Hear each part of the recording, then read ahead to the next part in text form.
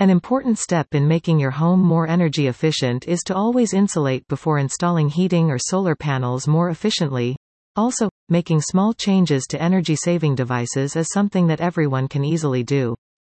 By investing in energy-saving devices in your home, you can also lower your bills.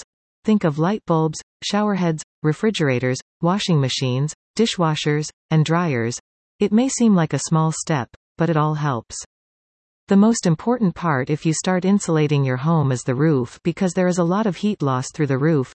This should be your first step in creating a shell of sorts around your home. Another benefit of replacing windows is less noise in the house. Most of the time, these two steps make the biggest difference. To further reduce heat loss, you can also insulate walls and floors. Last year the tax on natural gas was increased, and this year the tax on electricity will be reduced. This is a good time to rethink your heating system. Traditional boiler gets its energy entirely from gas. A heat pump is more energy efficient. The heat pump uses only a small amount of electricity.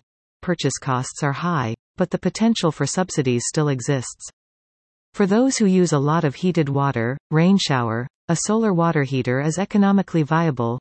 The boiler is added to the central heating boiler or heat pump and only heats the bath, shower and tap water. If you have the ability to install solar panels, you can generate electricity that you can use to power your home. Solar panels not only generate sustainable electricity but also save you energy bills.